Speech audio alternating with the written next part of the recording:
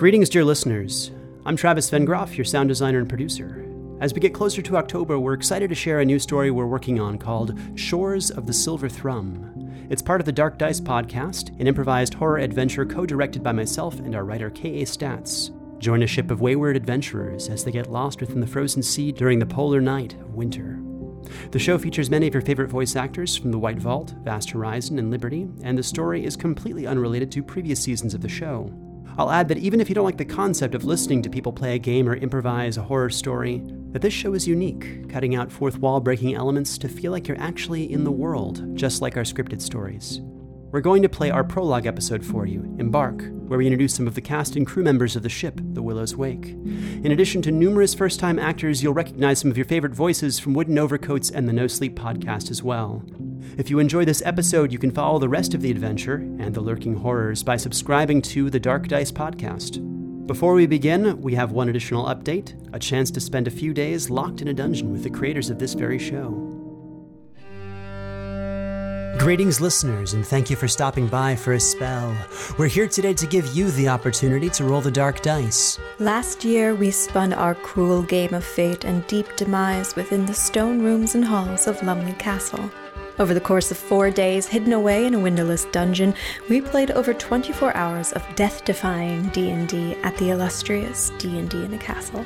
And so this November, we are heading back to that familiar haunt, and now we want to give you the opportunity to gather with hordes of eager players, new and veteran alike, to play a game of fate with us.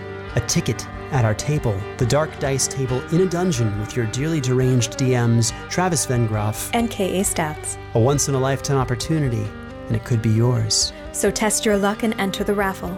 The prize includes 1 free ticket for a seat at our Dark Dice table at the D&D in a Castle event, taking place November 10th through 14th of 2023. This ticket includes all food, lodging, and games within the castle. All you would be responsible for is your personal travel to and from Newcastle, England. There is a limit of 1 entry per person, but we have a secret. Use our code word NAMELESS to double your chances. By using this secret phrase, your single submission will count as 2 when lots are drawn, giving you advantage. Find the link to the raffle page in our show notes and visit the D&D in a Castle website to find the Dark Dice giveaway, or go to dndinacastle.com/Dark Dice giveaway to submit your entry. And we do so hope to see one of you at our table. What's a dungeon without a few victims? Shalis Pace, Salis. Do you seek him? Do you seek him? Do you seek Do you seek him? Do you seek him? Do you seek the nameless god? You have found yourself among those who roll the dark dice. What you're about to hear happened long ago. A story brought back from the edge of oblivion, dutifully transcribed and enhanced orally to better captivate your attention. Our tale is a harrowing and collaborative one set within a world of Dungeons and Dragons. However, dissimilar to most stories of its kind, our protagonists are not fantastic heroes of legend. They do not understand what lays on the path of their fate, and they do not overcome all odds. Fear the strangers in your midst. Never play games of fate. Dark Dice, Shores of the Silver Thrum.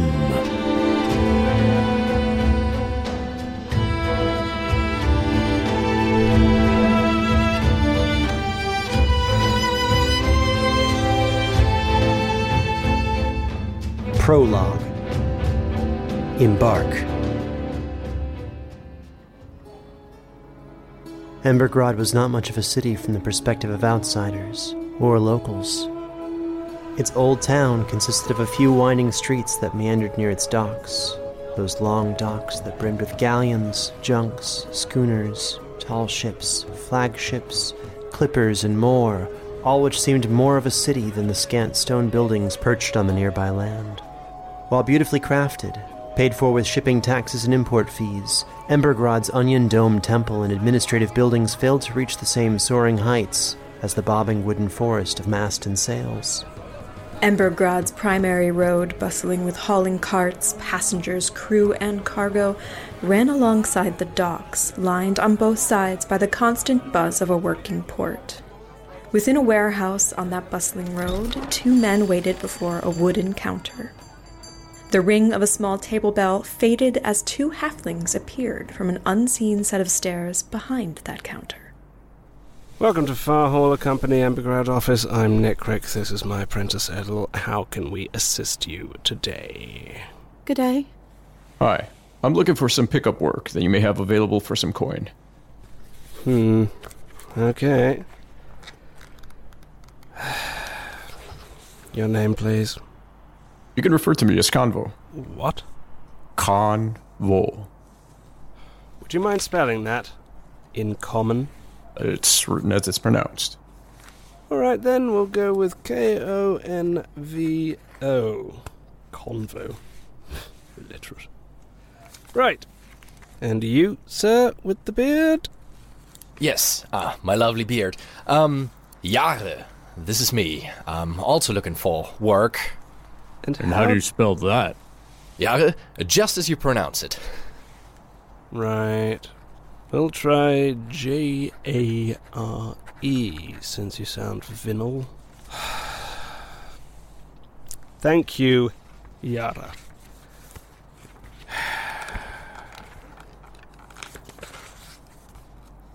Wait. It seems you're already on our list.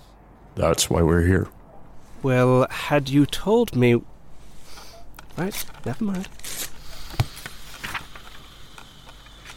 But before we can relinquish the upfront payment outlined by your guild contracts, it seems that some of your information was lost in transit.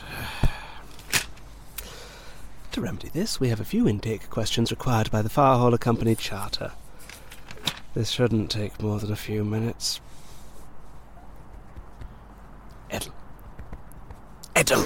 Oh, yes, fine. Hi, hello. I'm Edel. This is only my 3rd time doing this, so bear with me. We're going to start with a few bits of information. The young halfling woman nervously placed a fresh set of forms on the counter that stood between them, swatting away the dry dots of dead flies from the wood. Let's start with you. Was it Yara? Jahre. Yara. Aye. Please, Yara, describe yourself in simple terms and include any recognizable marks, such as tattoos, missing teeth, or digits, in case of an event requiring the identification and recovery of your body or its parts. Well, as you can see, over all of the years of work I've done on the docks, I've managed to keep all of my fingers. Legs, check. Arms, still there. Long beard, as you can see. Short, chestnut hair. I don't even know how long it is these days. I just keep it loosely tied up there, keeping it out of the eyes on the open sea. The undercut makes it easier to hear captain's orders. What else do you need? And you're human? Well, as you can clearly see, I am human. Well, I didn't want to assume. Usually they only talk about their beards when they're dwarves. That's true. Oh, strange customs, these dwarves. 5'10", 11-ish. Yes. Not dwarf height, then. What else do you need? Chestnut hair? That's pretty tall for a human, right? That'll make you easy to find. Next question. Please describe the clothing you are wearing or that you'll have with you. In human terms, tattered. Tattered. It gets the job done. It keeps me dry, it keeps me warm. Got it. And you, Mr... Convo.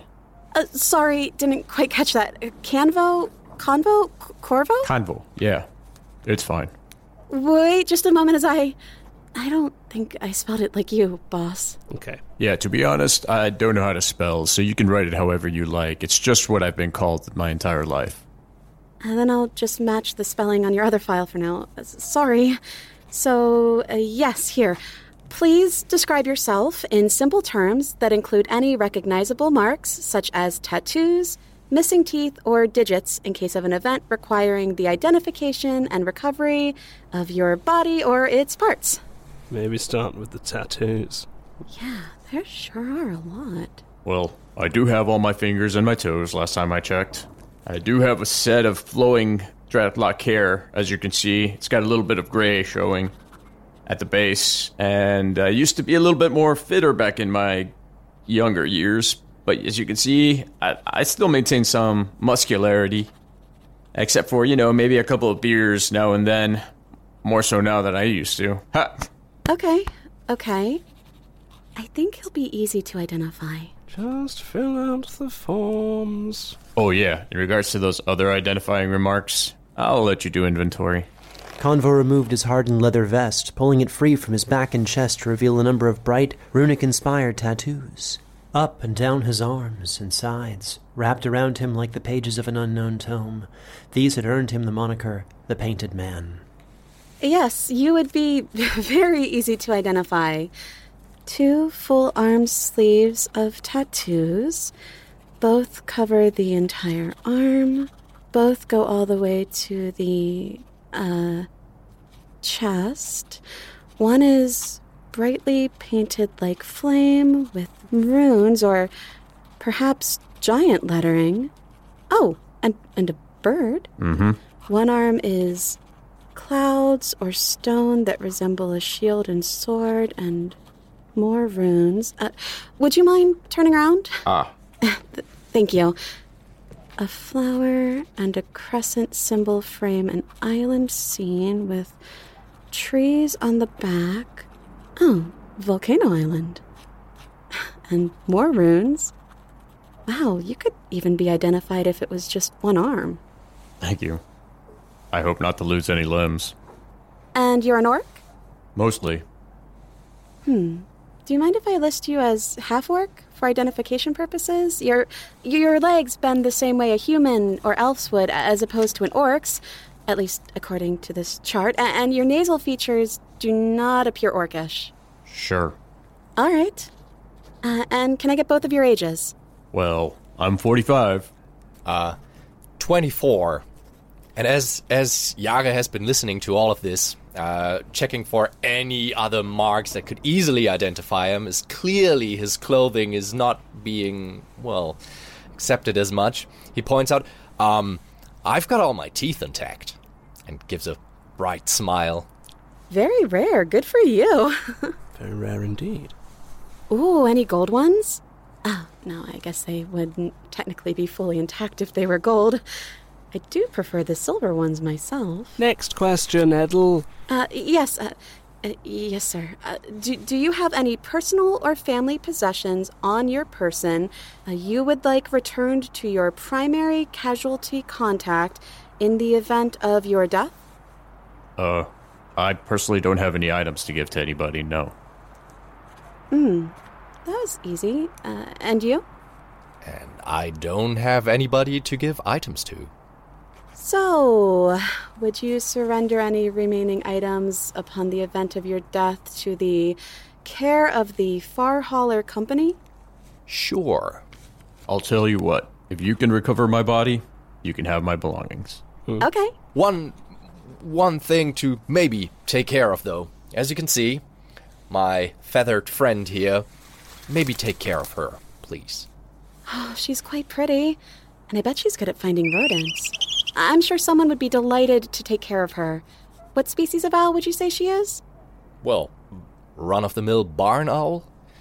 And with this, he is clearly downplaying the rarity of his feathered friend as he gives the midnight-colored owl on his shoulder with the heart-shaped face framed by copper feathers, an affectionate little headbutt. Well, run-of-the-mill or not, she's a pretty little bird.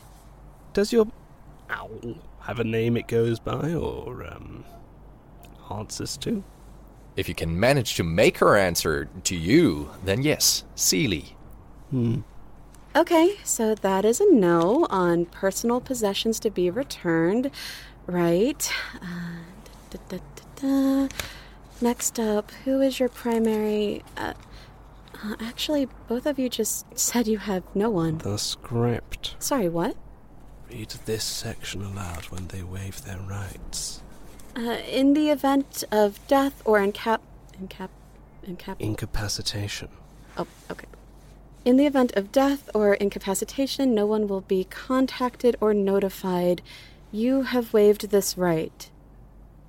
So, what level of experience do you have with seafaring, sea-based freight shipping, or boatsmanship, and do you possess additional skills useful or applicable to work for the Far Hauler Company? Please note, some claims, which can lead to bonuses and/or increased pay grade, require the presentation of applicable certificates or a scheduled skill evaluation with a Far Hauler evaluator. After you. Sure, thank you. I've been working the docks for most of my life. I hail from a dock-working family. I've been a shipwright here and there. I know how to fix things if things need fixing. A shipwright? Can you give us the names of 2 previous ships on which you have either worked as shipwright or who can otherwise speak to your experience? Sure. The Flying Seeadler, being the largest one.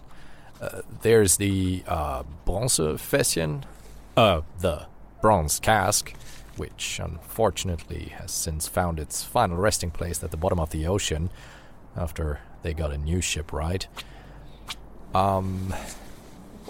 There are simply too many to name. My mind is completely blank right now. But I have many references. Isn't there anything on my file? It was pretty extensive. You can just ask around the docks. Ask for Jahre. With a straight face and only a slight twitch of his hand, Jahre succeeded his deception check. Do you speak Vinal? I do. And you, sir, your shipworthiness? I've been a first mate, as well as a navigator in a brigantine-style ship for all my life. I'd rather not say specifically which ones, just to protect my contract. Is that allowed? If he will accept work as a deckhand, sure. Honestly, deckhand work would be great right now. All right. Then that concludes the paperwork. As luck would have it, we have 2 openings on a ship headed north in 2 days' time. You'll both be placed with the Willow's Wake. My assistant will bring you out to her now. Excuse me, if you don't mind me asking, with regards to the Willow's Wake, what kind of vessel are we talking about and what positions are we looking to be serving under? It's a hauler job bringing cargo up to Winterport. Tactical crew size. You will be serving under the ship's second mate. The Willow's Wake happens to need a deckhand and a shipwright, so this is your lucky day. But with the small crew, a shipwright will have a lot of deckhand work as well. If you would like a higher position with a Far Hauler Company ship in the future, you will need to present references without the secrecy. But work on the Willow's Wake will allow you to present the Willow's Wake as a reference in the future, so there's that. Also, there's the matter of payment up front. Fetch 15 coins each. Here's the key. Remember what we talked about? Edel the apprentice swiftly vanished behind the counter, descending the small hidden stairs beneath, accompanied by the tiny tip-taps of halfling feet. Nothing was heard for a short time before the tip-taps returned and Edel reappeared with 2 small paper rolls of coin. Edel placed the rolls on the counter before Jahre and Convo, then carefully opened, counted, and reweighed the coins for authenticity, before rewrapping and sealing the paper with a wax stamp bearing the Far Hauler seal. To confirm, the job is a one-way journey on the Willow's Wake from Embergrad to Winterport. If you have interest, and the second mate deems it acceptable, you may continue on with the Willow's Wake to their next destination. To do this, you will need to renew your contract when you arrive at the local Far Hauler Company office in Winterport. You can, of course, apply for a different job upon arrival instead. The remainder of your pay will be waiting for you in Winterport. Winterport. That's north of here, right? Yes. It's a Vinalhaven colony within the North Realm lands. Any further questions before I take you to the Willow's Wake? The docks of Embergrad can be confusing for newcomers, so I'll be personally walking you up to the Willow's Wake slip. Will a hammock be provided on board? Yes. All Far Hauler vessels are prepared for any new workers that have been requested and paid for. Great.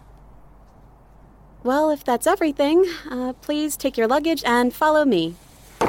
Convo, who had again donned his leather vest, double-checked that his shield and unworn chainmail were still securely strapped to his backpack before hoisting it over his shoulder. Yara similarly swung his significantly smaller pack of carpenter's tools over his right shoulder before turning to follow Edel outside. The halfling woman led Convo and Yara across the muddy road down to the complex maze of wooden docks, which rocked ever so slightly under gentle waves, mirroring the creaking ships it harbored. It was low tide, exposing barnacles and rot on the dock's underside, and among the creaking, cracking vessels they found themselves before a well-worn galleon. Its name had once been etched into a placard on its port-side hull, which shone like silver in reflecting sea light. But that placard had long since sunk beneath the waves. Now only flaking paint gently outlined the Willow's Wake. Another halfling woman with dark hair and a red bandana scowled at a number of wooden boxes before her, mentally weighing which crates should be loaded next. Upon noticing Edel's arrival, she gladly abandoned her task. As a scant crew continued to load more such cargo aboard, the dark-haired halfling casually gave an expectant look and motioned the trio over. Greetings, Miss Matoff. These are the two you requested. And here's a copy of the paperwork. Sign here, please. Mm-hmm. Thank you. All right, sirs. This is Av, second mate of the Willow. She'll take it from here. Safe travels. Thanks.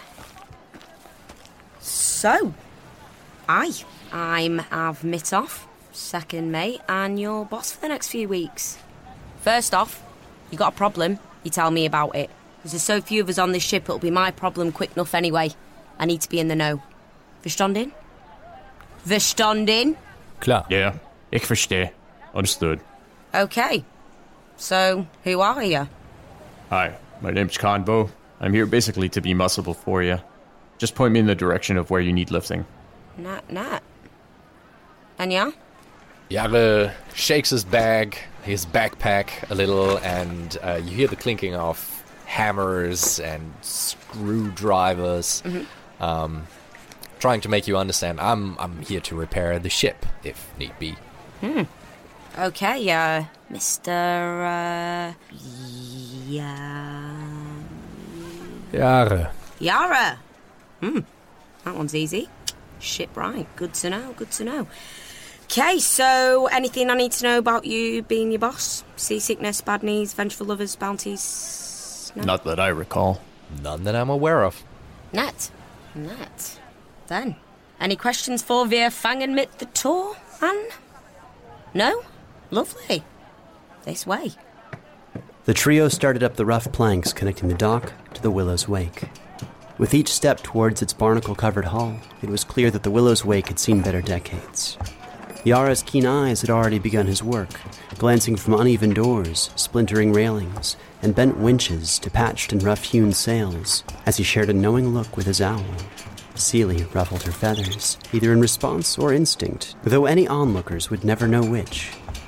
The trio stopped next to a rust-spotted harpoon gun, from which Av motioned to various parts of the Willow's Wake. Well, the Willow's quite a typical galleon. You got your bow, your stern, your crow's nest and ballast. She draws 12 feet 9 inches and was built 100 years 463, meaning she's almost 190 now. She's Irish and fussy. She creaks, the ceiling's quite uneven, so seriously, mind your cough, but she's reliable. Over 2,200 journeys now. The forward deck has a hatch for the head, toilet. We got twin forward anchors, 3 masts, and a big fucking boom over aft.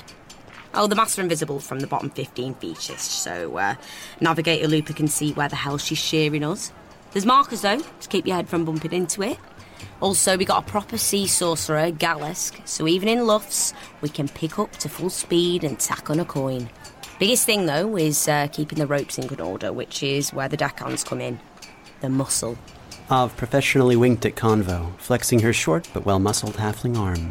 Captain and guest quarters are under the aft quarterdeck, right under the helm. When you hear the bells, the shift's changed. Otherwise, don't touch the bell, unless there's an emergency. The main stairs over there on the main lead down to the mess. Beyond the mess, we've got the cargo hold, and best not to get in there unless someone asks for your help. Oh, and below the mess, the galleon, more cargo.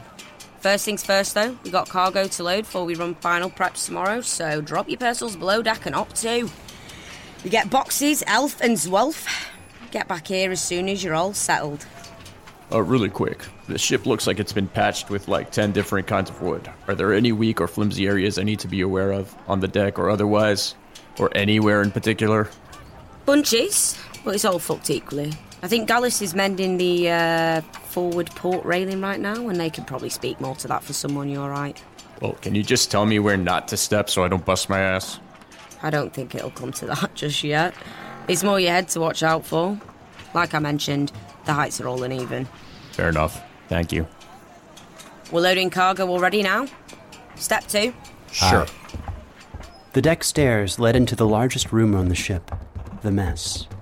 Tables and benches were bolted to the floor, and 16 hammocks were slung against the wall, able to be lashed to ceiling hooks as needed. Each hammock had a metal box lashed to the wall, and Convo had no difficulty finding an unused box to use as his own. He took quick stock of the room, surprised to find the ship was actually well equipped below deck. 6 buckets of sand for stopping fires hung on hooks overhead, which gently swayed with the rocking ship. The noise of the mess put him at ease, the same noises that brought distress to those unaccustomed to life at sea. The slosh of water breaking around the Willow's wake, accompanied by the creaking ropes stretching with every movement. Low growls of the warping wood hull buckled in constant wheezes, as if breathing. All right. Let's see. Hammocks, check. Entertainment, check. Box 11. Not too sharp. Whoa. Okay, watch your head there, Yara. Thank you.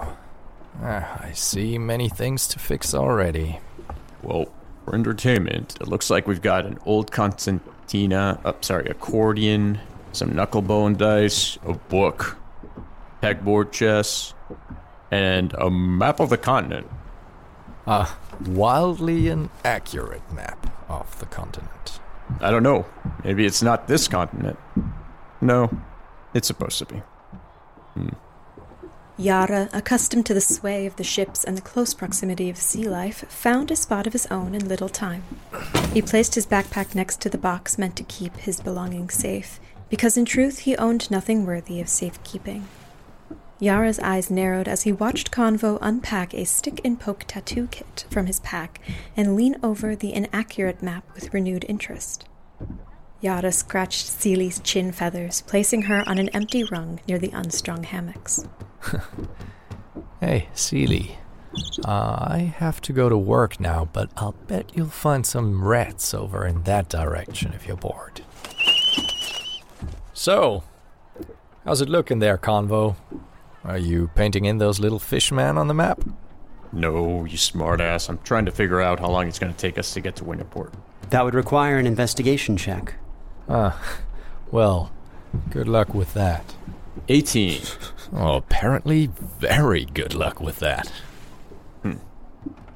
Maybe 3 weeks of travel ahead of us. Gonna be a long trip either way. I guess let's get to work. Above deck, wind whipped the curled sails, clashing metal rungs and ropes danced in a gray sky. Yara went back to the deck and found second mate Ov Mitov on the quarterdeck examining a weathered patch of splintered wood that had to be older than Yara. Ah, Yara! Me new mate. Yeah. We've a power patches loose here and also near the head, and the main sails need shoring. Sure thing. And there's an issue with the galley vent in the captain's quarters. Yeah. I'm sure our new shipwright, any shipwright worth their zolts, can find much more than that to make fast. Yeah. When you get the time. No problem. Yeah? Ugh. Please check with Udar down in the galley. Udar's the cook. She's plugged up a few springs, made a bit of hardtack a few days back. I think it might be a problem. It will be fixed. Thanks. Convo joined them on the quarterdeck. Oh, Convo, you can start mitt that there. You got it. Convo nodded and walked over to the dock. He hoisted up the first of the large wooden boxes, lifted it from the squeaking docks, then brought it down through the mess and beyond into the forward cargo hold. Convo felt more confident about the layout of the ship with each trip to the rat-infested hold. He made note of low-hanging frames and uneven patched planks. Better to learn them now at shore than out on open waves. Convo counted how many steps it would take to move from one location to the next. or what rested within arm's reach at any given moment, imagining himself running through the ship in a hurry during a night of violent seas.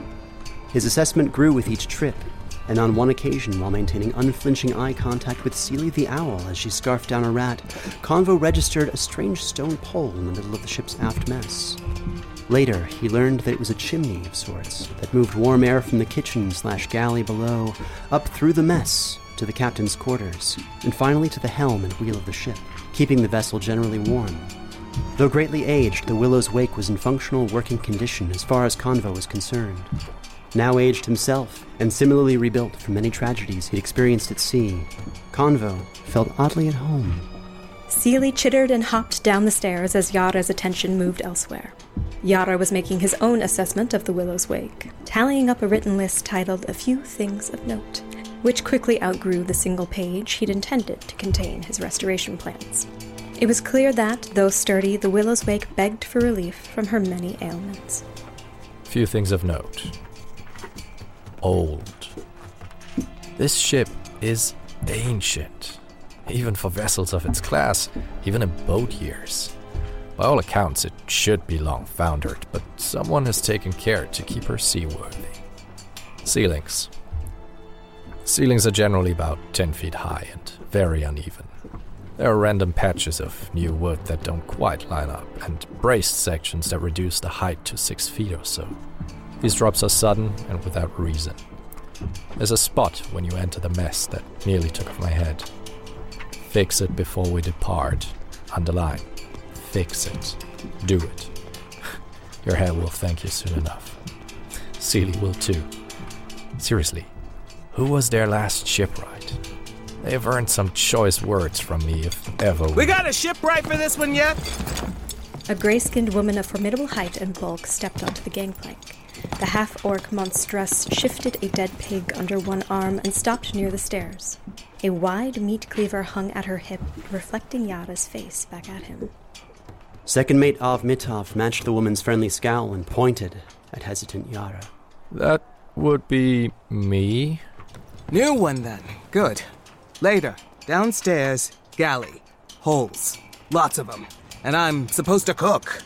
I did not make the holes. Does not matter what they said. I did not make the holes, but I did stop them from leaking into the ship. The cook hoisted her dead pig over one thick shoulder and quickly maneuvered at an angle down the stairs into the dark of the mess hall below. It was clear that, even given her size, she had grown accustomed to the dimensions and broken shape of the human-made vessel. Yara gives her a quick nod, making sure to turn around and, unseen, roll his eyes, hearing of many holes in a ship. But before he goes down there to fix whatever needs fixing, he's going to finish his assessment. More things to note. Doors. The doors are a mixture of woods with oxidized brass hinges and fixtures. The noise from the main hatch is, in fact, loud enough to wake the dead. Alf already told me to fix it. That big padlock is also pretty much just for show at this point. Lighting. I don't know who insisted on 2nd century Vernaskian hooded lanterns, but it is a mistake. Vernaskian lanterns are a terrible fire hazard, especially in cargo holds carrying oil and supplies. Sure, they illuminate with low light, as it were, but I'll still argue that they are worse than no light at all. They should have gone with Vinalhaven torches. Anchors. The anchors are so rusted, I was unsure there was any metal before tapping them to check. There is also an embarrassing amount of barnacles on the hull that, in all likelihood, are now structural. This is, of course, a joke. Or, if not, a worrisome omen. The deck railings. Those railings are crafted from no fewer than 7 different species of wood at this point, and are a mere 3 feet tall. I half envision myself, or any of the taller crew, simply tripping over them on our way to a watery grave. Furthermore, there are gaps in the outer perimeter of the ship where the railings simply aren't present. No idea what happened. but I intend to ask Af as a matter of professional curiosity. But perhaps the Willow would prefer not to share such mysteries. Rigging. At least the rigging seems to be in order. Noisy, order. Additionally, the harpoon guns are in full working order. Their blemishes are purely aesthetic. Side note, the masts may be invisible, but they are still very much there. One of the deckhands, named Yelena, told me that one of her job functions includes cleaning the V of snot that people leave on the invisible sections after they walk into it. I sincerely hope to witness someone walk into it. Assessment. The Willow's Wake is an old and noisy vessel. She works, but is by no means the top of the line or jewel of the Farhauler fleet. But the captain has certainly put in the time and dedication needed to keep her at sea. Crew. I've met or seen most of the crew already and believe them to be seaworthy. There are 12 of us, I believe. They are well seasoned, and half have clearly been with the Willow's Wake for some time.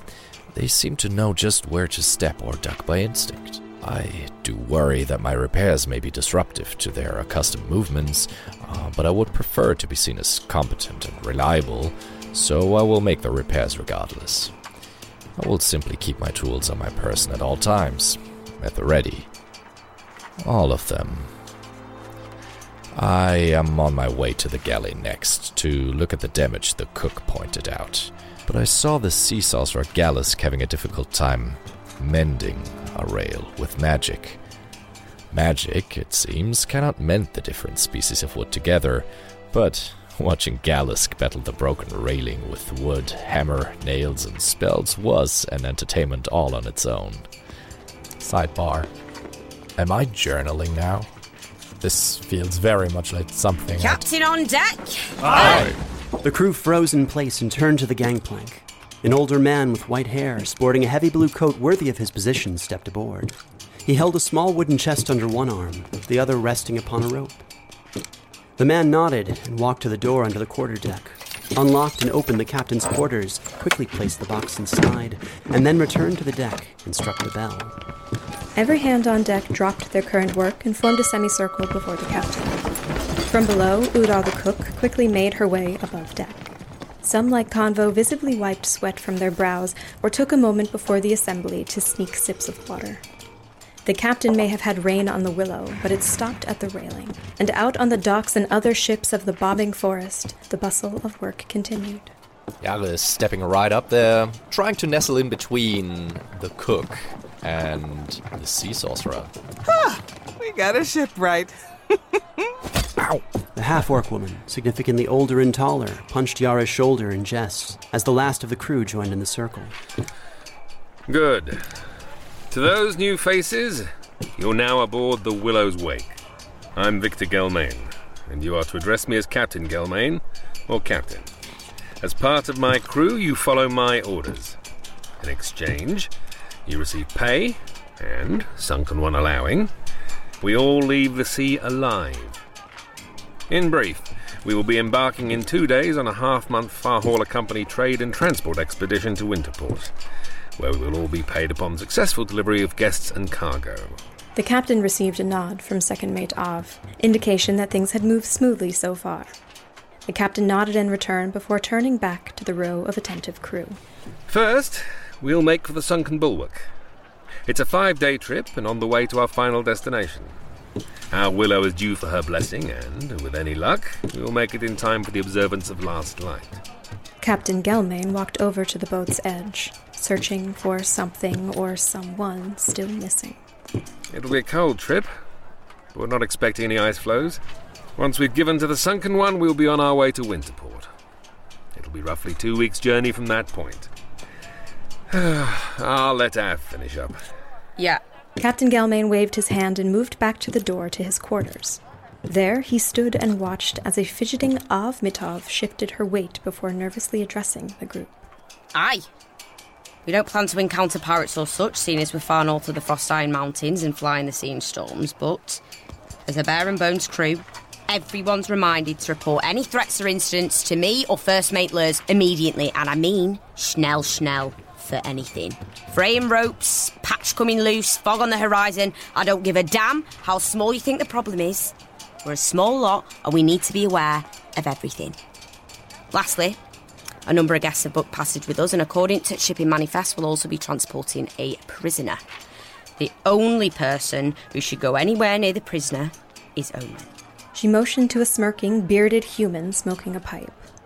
Omen lifted an eyebrow in recognition. Now, refrain from pissing off our guests, do what you're told, when you're told, and you'll get paid. The bigger crates will be here in about an hour. Let's get the small stuff loaded up before then, yeah? Dismissed. The crew began to disperse and return to their tasks. Uda gave Yara a side-eyed grin. All right, shipwright, follow me. Heading down to the kitchen. It's time to fix those holes. Fix them best I could. So I go to the small goods stack and start carrying things back in. Convo, who was effectively shirtless at this time and covered in sweat, already made himself useful, as his significant size and strength aided to the task at hand. In under an hour, he and the other crew members had successfully loaded the available cargo into the ship's holds, and were now afforded a short break before the larger crates arrived. Convo used this opportunity to drink and compile his thoughts as he chatted with deckhand Yelena. This would require a persuasion check. 18. So you're saying the captain's retiring soon?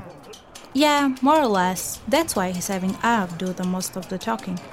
He's prepping her to be the next captain. What about the first mate? Why isn't he being trained for the position? He and the captain don't really get along from what I've heard. Not for a while now. Ah, I see. But it's a good ship. The Willow's Wake even has a sea sorcerer, and they really know their magic. Yeah, I think I saw them working on one of the railings earlier with a new shipwright. Yeah, Yara, right? He came aboard with you, but I'm guessing you don't know each other. Yeah. He seems cute. Sharp, sorry. He seems sharp, like he can cut it for the job. Sure, whatever that means.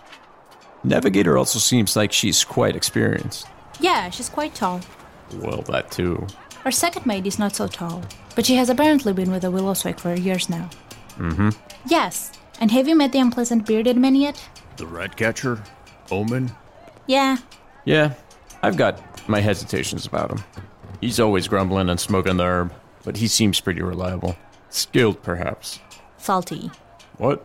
Salty. He is a salty short fuse. Not like evil, but really rude. Love this word. Rude. The other crew seems friendly, at least. This is true.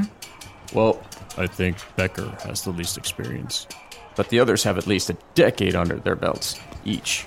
I know Linson is in a box of smiles right now. Really? Why? He's used to other kinds of work, and I believe he was demoted. But he's been in the Willow's Wake for a while, right? I think so. Now, please take no offense, but you look old enough to have also been demoted a few times and still be second mate. Why did you take a job as a deckhand? It's a story I'd rather not talk about right now. So, you're Darlarian, right? My father's side. Was it the accent? He was always sure to remind me of the heritage, keep the traditions alive. What about you? Where are you from? That's also something I'd rather not think about right now. But I've spent most of my life on a boat. A single boat? Or did you mean the multiple boat? Yelena, the next set of boxes are arriving. Time to get back to work. Let's go to work then. On the lower deck, a hatch opened, and a small staircase that more closely resembled a ladder led down into the galley. Warm and potent air rose to greet Yara as he descended. It was not the scent of fish, nor meat, but the fragrance of strong, pungent spices.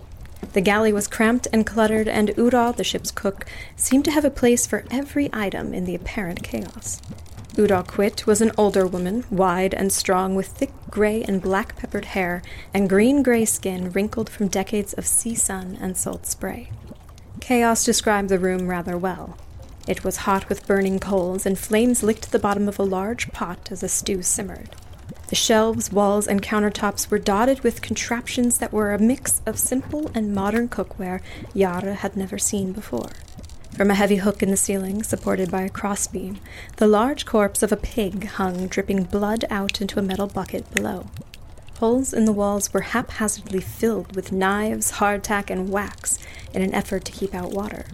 Uda directed Yara to the first hole of many, one on the port side hull, and stole a pleased nod before returning to her air of indifference.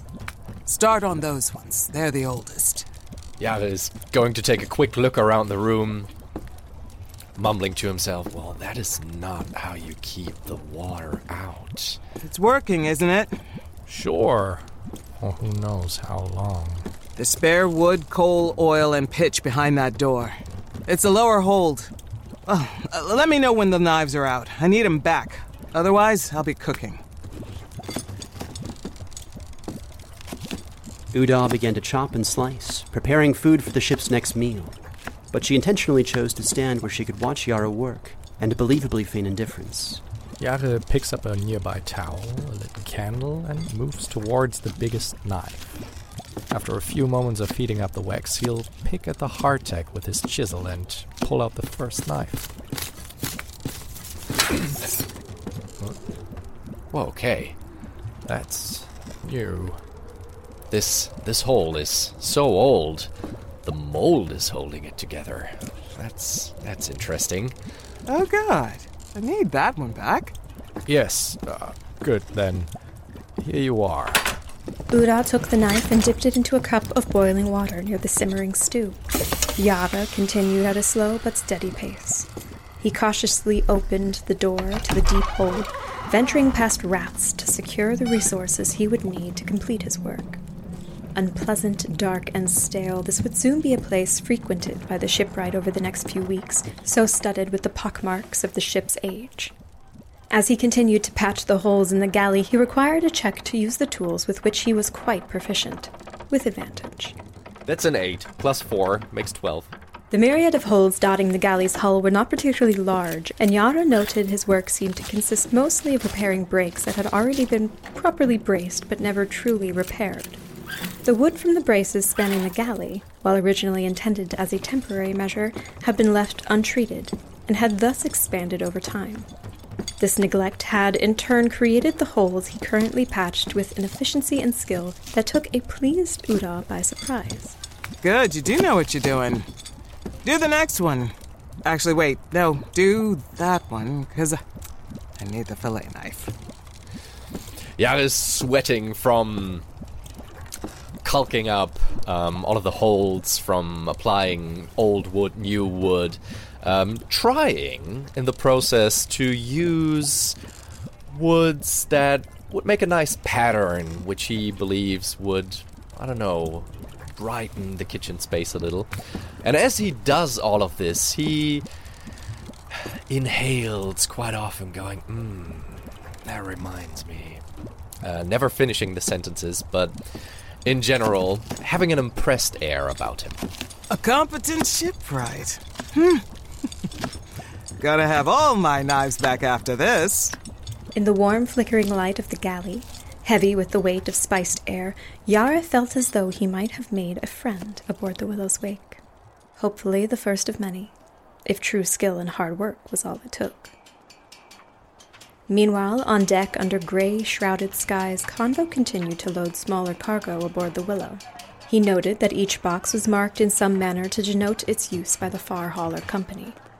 Some crates were stamped, others had fluttering paper tags attached via string or tacks. Only those objects of personal use, such as he saw, a new box of flour for the galley, were unmarked by the company's sigil. But then, a particularly curious small crate in hand, Convo required a dexterity saving throw. Ooh, a natural 1. The Willow's wake was still unfamiliar grounds, and catching his foot against the bottom of the short, unseen railing, Convo fumbled. Wow! The small crate dropped to the deck and spilled its contents out over the wood. Frickin' almond-shaped wood here.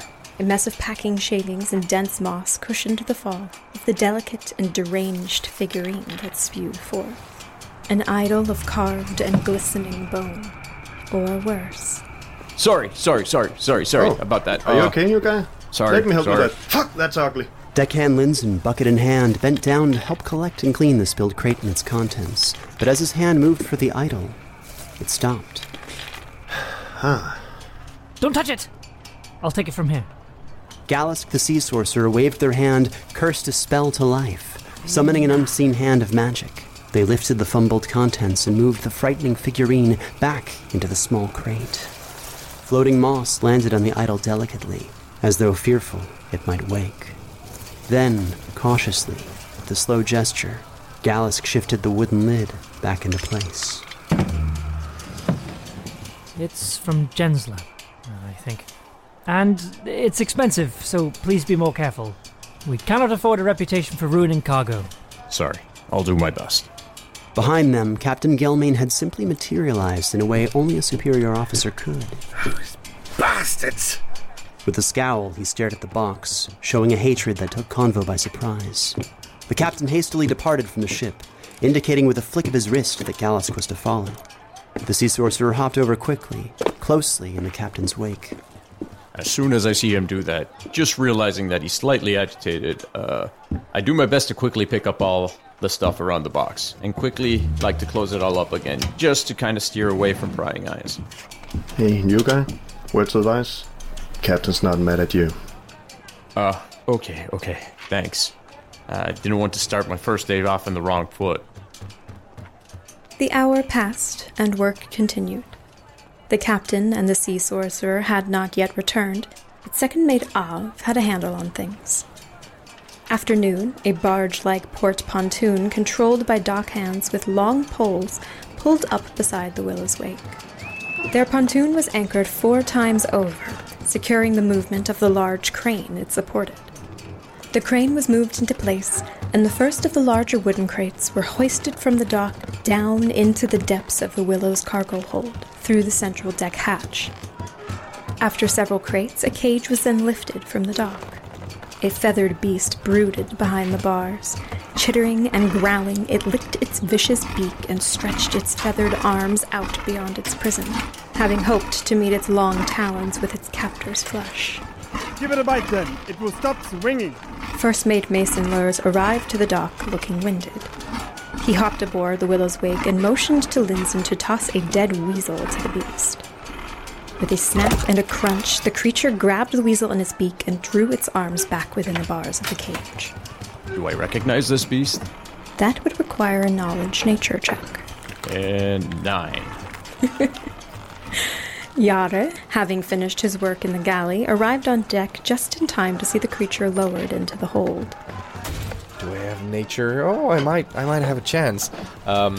So Yare, he stops dead in his tracks, walking up the stairs, fidgeting around with a corkscrew that he got out of one of the holes, thinking that is the opposite of what you do with these. Keeping it as kind of a memento, because he managed to sneak it out of the kitchen. It wasn't missed. And of course, nature, it's a 7.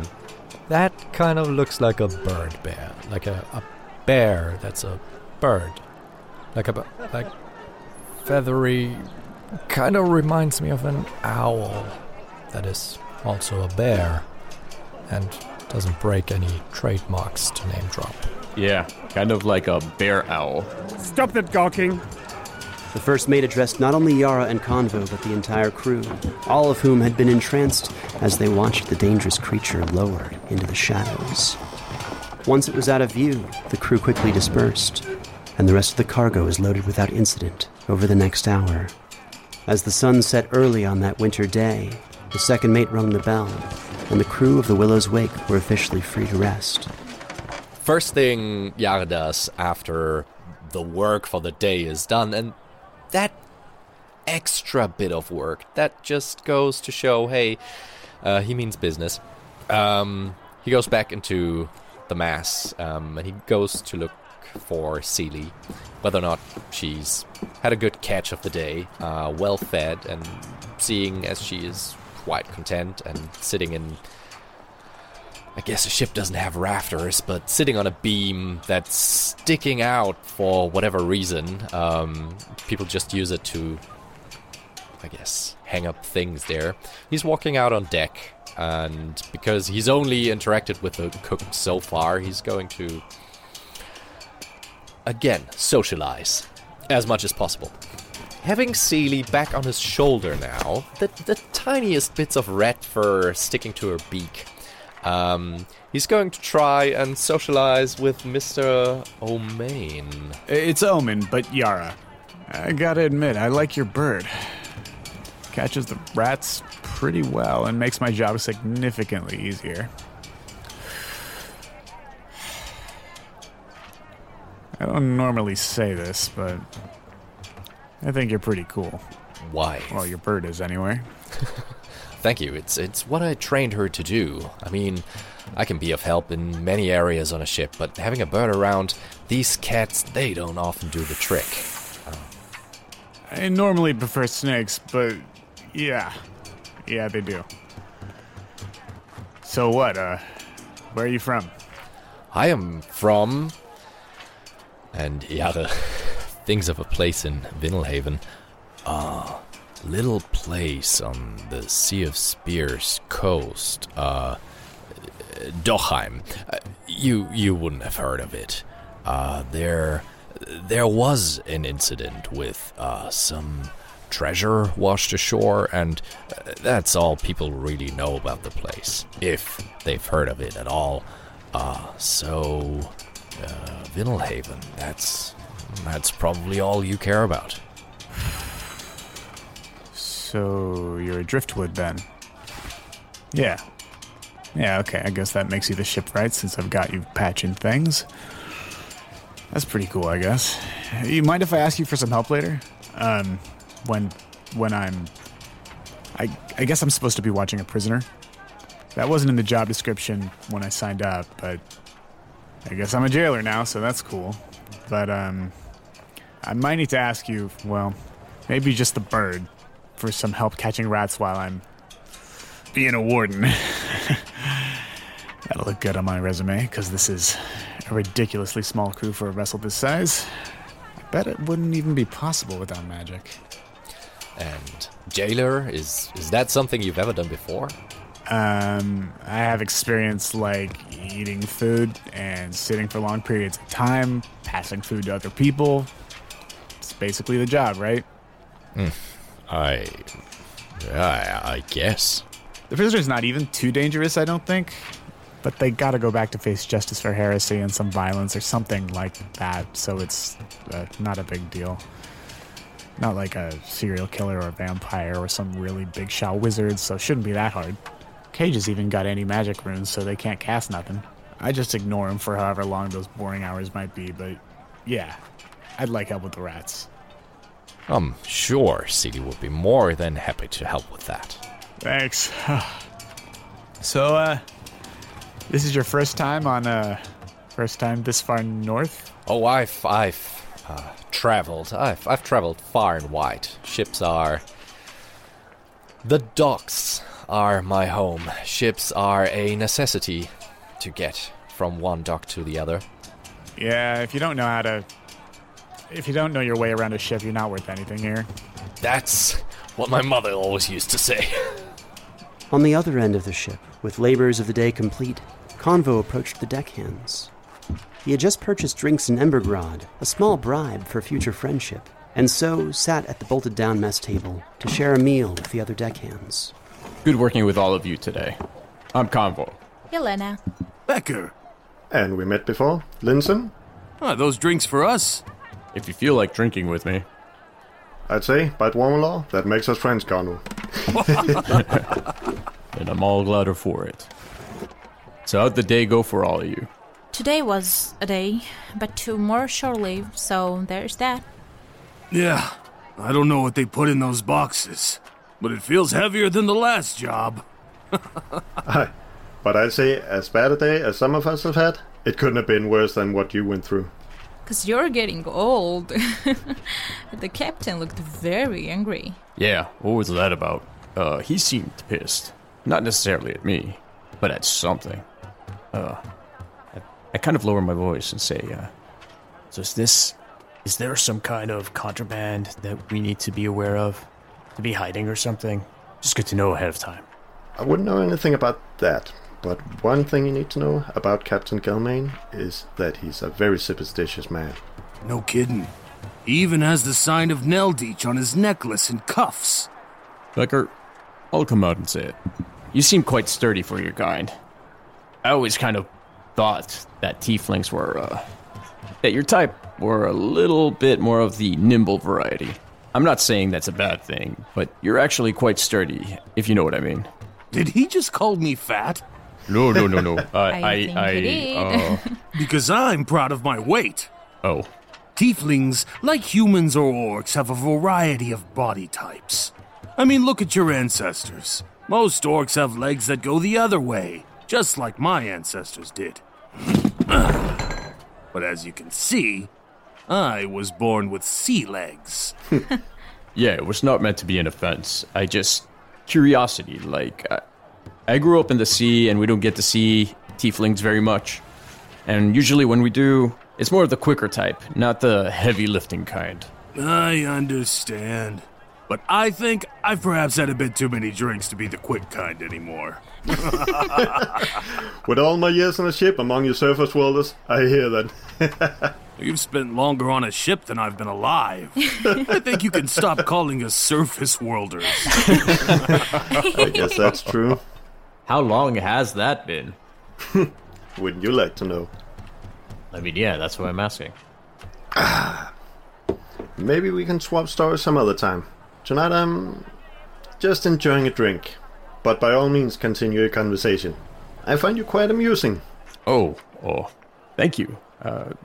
But on a serious note, me being the new guy here, who's the one that's been in the ship the longest, out of the three of you guys? Linzen raised a finger to his nose, as Yelena and Becker pointed to him from behind their drinks. Yeah, probably 50 years or so. Lucky gargoyle. So as long as Gelmain. Oh, well, that is impressive. And yet he never made you second mate. Not needed. I don't need more stress or responsibility than I've already got. Which is more than enough, trust me. I'm not looking to fly my own flag, just looking for a simple life on the water with just enough good drink to calm the soul. You slept in a mess floor last night because you were drunk. So much stress. So, you mentioned the captain being superstitious. Is he overly superstitious? What sort of superstitions are we talking about here? The sea kind. The kind that's kept him alive all those years. That's why we're heading to the sunken bulwark. It's rubbish. All of it's rubbish. It's not rubbish. It's superstition. It's religion, just not yours. You don't believe in giving offerings to the goddess of the sea? I don't think the Sunken One gives a damn about what we do. She drowns sailors, traders, and children alike no differently than any other natural disaster. Praying to her is not going to change anything. It's a precaution to keep her fury away from us. His stupid first mate buys into it too. Galesk maybe, but it's Gelmain's willow, and he says we must pay homage. His boat, his rules. Oh, okay, so both of them are the superstitious type. Well, what does that have to do with this sunken bulwark place? I think I heard Ov say that it's going on maybe a decade now since the Willow's Wake was last there for a blessing. Ah, so it's a religious site. It's an island where the faithful followers of the Sunken One built one of her grandest temples. We go once a year for smaller personal blessings, but every 10 years Captain Gelmain has us bring something big to offer in exchange for the blessing of the Willow. It's a tradition. I have no interest in returning for it. Then stay on the ship when we get there. Hells, man, he wasn't talking to you. Just drink and shut up. I think I will. Linzen stood and stepped toward the stairs. Thanks again for the drinks. I'm gonna sit by the bow and maybe pass out. Shore leave tomorrow. Don't do anything I wouldn't do. Night, Linzen. Evening, mates. Are those drinks I see on my ship? Because I want one. Join us. We were just talking about superstitions. God. Is there some kind of subtext here that I'm missing? Ov hates ghosts. Ah. With an amused smirk, Convo relaxed among the crew of the Willow's Wake and enjoyed a night inside the ship's dark belly. The next day was a day of rest. For the following one, the guests would arrive, and the real journey would begin. Dark Dice, Shores of the Silver Thrum, Prologue, Embark. Created by Travis Vengroff and K.A. Statz, featuring Jeff Goldblum as Balmer, Florian Seitler as Yara, Enrique Perez as Convo, K.A. Statz and Travis Vengroff as co-dungeon masters, and featuring the voices of Felix Trench, Nicole Goodnight, Kira Baxendale, Karine Kromfli, Lika Khukhashvili, Michael Heichner, Atticus Jackson, Daria Ullman, David Devereaux, and Marisha Tepera. This episode was produced and edited with sound design by Travis Vengroff, with dialogue editing assistance by Kayla Shu, mixing and mastering by Dan Leonardson, transcriptions by Shion Francois, and executive producers Dennis Greenhill, Carol Vengroff, AJ Punkin, and Maiko Villegas. This episode features music by David Wise, Stephen Malin, and Travis Vengroff. To support this production and get access to bonus releases, music, world lore, art, and early access to future adventures and D&D materials, please join our Patreon at patreon.com/foolandscholar. This is a Fool and Scholar production. Thank you for listening.